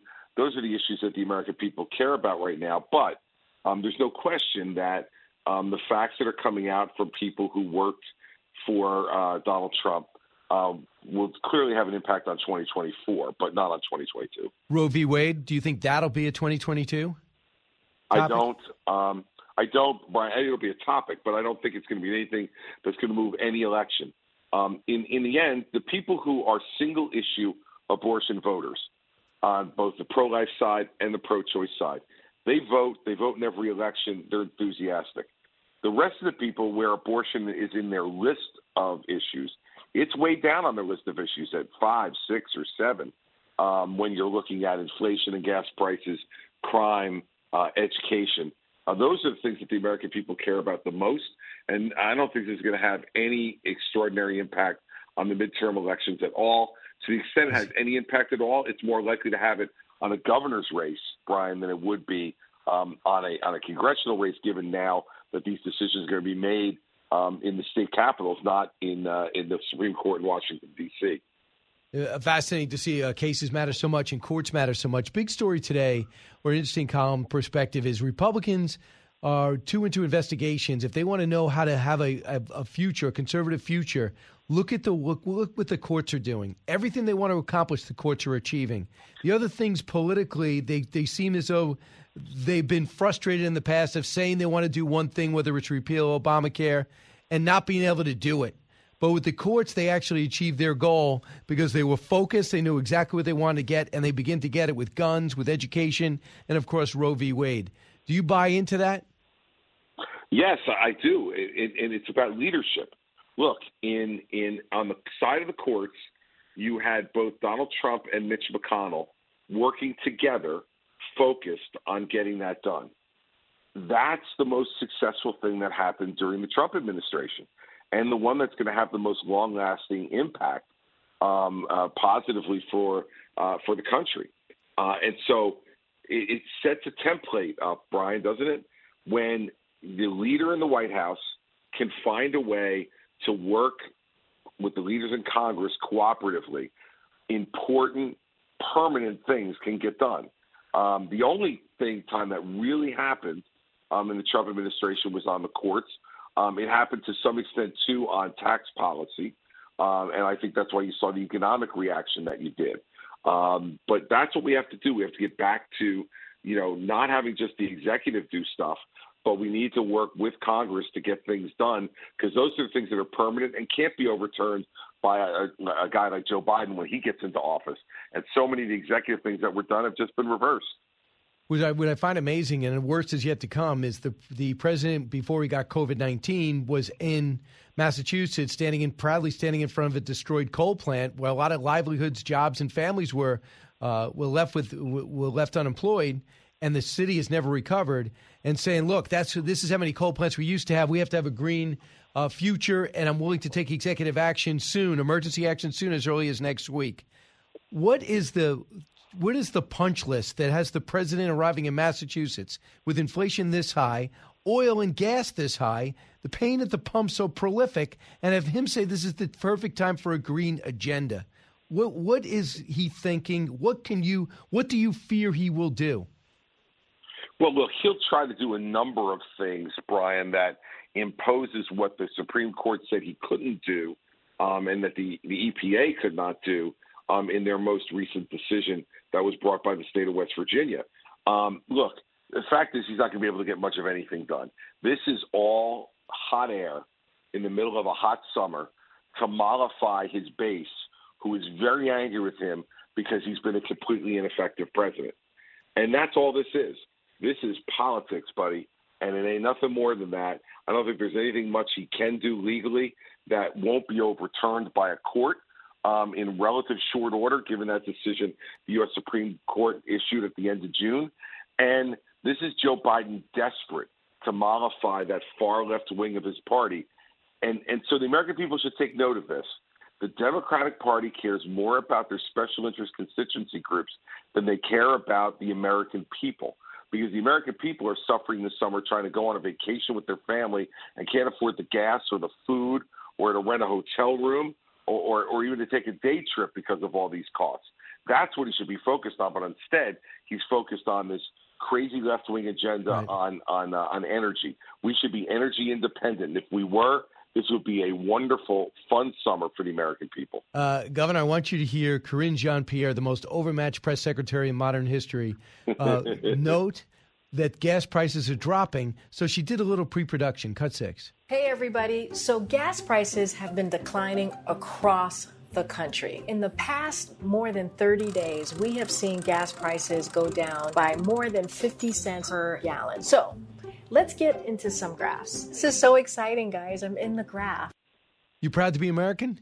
50 cents off gas?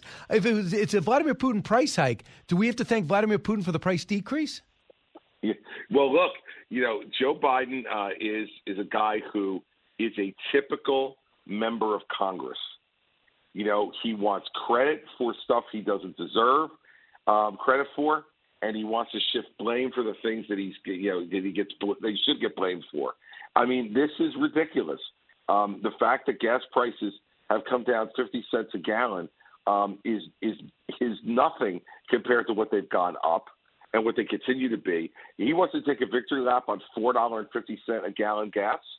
Let him go do that. We as Republicans should hope that these people continue to talk this way, Brian, because if they do, what is going to be a big win for us in November could become a historic win. Absolutely. And I just think there's a lot of Democrats fed up with the Democratic Party for the first time that I can remember, and they're keeping their powder dry, so to speak. But the Hispanic vote must be just – it's a five-alarm fire for Democrats. To lose this percentage of Hispanic voters at this rate so quickly – is stunning, especially considering how many Hispanics they are allowing into the country through an wide open border. But a little bit while ago, I was able to talk to Lee Zeldin. I'm sure you saw Governor Christie, probably one of the greatest fears for politicians. You're giving a speech, you're trying to win over people, and an attacker goes after him on the stage. This guy had one of these weapons that had were almost like brass knuckles with two knives at the end of it. He was able to grab his wrist before the guy plunged it into him. Here's what he told us is most disturbing, that after they arrested the guy, he is out. Listen. I have a huge problem with New York's cashless bail law. We see these stories time and again. This attacker should not have been released instantly. And I could give multiple reasons for it. We have stories, by the way, in New York where people get released on cashless bail and go out and commit murder. There's 93-year-old Connie Torrey in Syracuse murdered by somebody released on cashless bail. There's a guy who was released on cashless bail for an arson who was then immediately rearrested for double manslaughter.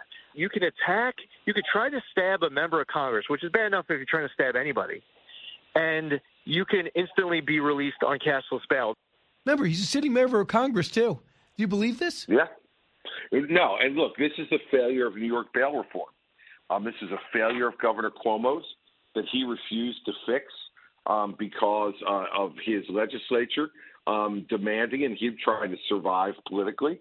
Kathy Hochul's done nothing to make it better. She should immediately remove the DA in Manhattan. She has the power to do it. Manhattan is a war zone right now. The New York City Police Department is not being backed up by their prosecutors. You add to it this revolving door bail reform that they did in New York that is foolhardy and always has been. And everybody from the beginning has said, who knows anything about law enforcement, that this is wrong. This is the kind of event that could catapult Lee Zeldin into being the governor of New York, because people are seeing this every day in their neighborhoods all across the state of New York, and they're tired of it, and they're tired of the woke liberalism that's personified by D.A. Bragg in Manhattan and all these other woke legislators. Do you know, Brian, the city council in New York has now made it made public urination and public shooting up of drugs. That's not something that people can be arrested for anymore in New York. So you can publicly urinate on the streets in New York, and a cop can't arrest you for it. You could be sitting on a street corner in New York and be shooting up heroin, and a cop cannot arrest you for it. That's what the city council in New York has done. This is outrageous, and we need a Republican governor who's going to back the police, change this bail reform, and bring some safety back to the biggest city in the country. Yeah, a couple other things. Do you ever think about that when you were on stage? Sure. Remember, I used to do, town hall meetings in the round, and did 150 of them in my time as governor. And there were times when things got very heated with some of the special interest groups where they bring in these protesters, that we upped the security of with the state police. But you know me, Brian, I'm a guy who wants to get in, shake hands with people, put your hands on their shoulders, listen to them. And, you always, that was often a thought during some of the difficult times in the back of my mind. And it's not out of the question in today's environment to think about that as a politician when you're out there, and it's scary. Couple other things. I'm going to be interviewing. I know Saturday night you always watch my show at 8, and then you watch the repeat at 11. I appreciate that on Fox News, Governor Christie. Absolutely. I DVR it at 8 and then watch the DVR again over the weekend. It's better on Sunday when I see it. Yeah, my bad. I got it wrong. I got bad information. But, Governor, I'm interviewing Doug Mastriano, who's the Republican nominee in Pennsylvania. As you know, the Democrats poured money into his campaign to make sure he got the nomination, and now he's within 2 points of Shapiro. They did the same thing in Maryland. I haven't seen anything on Cox yet, who got the nomination there. So what do you think about this tactic among Democrats, and what do you think about it as a Republican? It's a dangerous and cynical game. These are the people who want to talk about integrity of elections, and then they're spending money to try to support someone they think will be easier to beat. It is, first off, horribly cynical, and it's why people hate politics. It's why regular Americans hate politics and hate politicians, is because they do this kind of stuff. And the Democrats deserve to be held to account by the voters for it. But secondly, be careful what you wish for. You think you're nominating someone who might be easy to beat. And as you said, Doug Mastriano made what I hear was a great appearance at the Republican Governors Association meeting this week in Aspen. He gained a lot of supporters out there. And, Pennsylvania is going to be a place where we're going to fight hard for the governorship, and we're going to fight hard for Dr. Oz to win the Senate seat. Those things are important, and they played in both of those races, both in the Senate primary and in the gubernatorial primary. Now they've got the candidates they say they wanted. Mm-hmm. They may have wished for the wrong thing. So a couple of things. Everybody knows how you feel about the election and how the president acted on January 6th, and I feel very similarly. But it doesn't mean there weren't problems the way the governor decided to bypass the legislature in Pennsylvania and just change the election law. It doesn't mean there weren't problems in these other places about these pandemic rules where some Democrat took advantage of them. So that's one way in which Mastriano easily can pivot and get away from the denial, the election was stolen, and just say, I want to fix the election laws in this state to bring integrity back to our institution, as opposed to Trump was right or wrong. And I hope that's exactly what he does. Because, as I say in the book that you promote at the top, the only way we win is by being a forward-looking party, not a backward-looking party. And you saw what that did for Brian Kemp. Brian Kemp was the first governor in America to pass new election integrity laws. And what it did was it took that issue off the table in Georgia. And then they just voted on Brian Kemp's record as governor. And when they did, he won the primary by 51 points. And he's now beating Stacey Abrams by a significant amount in general election polling. Right. That's what we should be doing. That should be the formula. There's no doubt. And let me tell you another thing about that, Brian. What should have been done in the summer of 2020 was when the governor started to pass in these blue states these new rules. The Trump campaign should have been in there suing right then. Not wait till after the election. Sue to make sure the rules never go into effect. Right. And I hope that whoever the presidential candidate is in 24 has learned that lesson and will litigate this stuff before the election so that the election is conducted under fair rules. If he only made you chief of staff, that would have happened. That was his mistake. Governor Chris Christie, always interesting, always informative. Thanks so much, Governor. Brian, have a great weekend. You too. Listen, when we come back, I'll finish up with your calls. It's the Brian Kilmeade Show.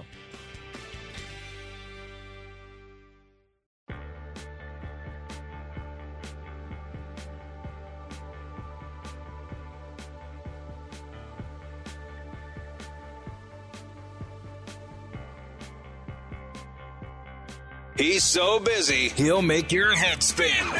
It's Brian Kilmeade. Hey, I'm excited about One Nation. Hope you are too. I host the show on 8 o'clock on Fox News Channel Saturday night. You'll repeat it at 11. Howie Kurtz is going to be on. Doug Mastriano. We just discussed that. I'll play that clip back from Governor Christie. Janice Dean will be on talking about her new podcast, To the News Duel, and Ian Rowe. If you want to get insight in education and what works in America, Ian Rowe's the guy. Also got to urge you, if you're in the Newark area, New York, New Jersey, Connecticut, Pennsylvania, Newark, New Jersey, August 27th, New Jersey Performing Arts Center. America Great from the Start, Red, White, and Blue. A great night, patriotic night. Same thing in Albany, September 8th. Brandon, Mississippi, November 12th. And then Tulsa, Oklahoma, November 13th, which is kind of a long way away. So we'll talk about all those things as well as what is happening with Lee Zeldin. He was able to come on our show first and explain what happened with his attack last night. As you know, he's got a legitimate shot to be the next governor of New York. If Youngkin can do it with almost no political experience, you have a guy that I think is a 3 or 4 term congressman who's got state senator experience, who knows New York, knows Suffolk County, can win Long Island with military background, a member of the Jewish community, and now an attack, which he was able to handle, and now he's able to talk about security. And when your attacker gets out on no cash bail, you really understand crime and lack of punishment in New York. Thanks so much for listening to The Brian Kilmeade Show, and keep it here.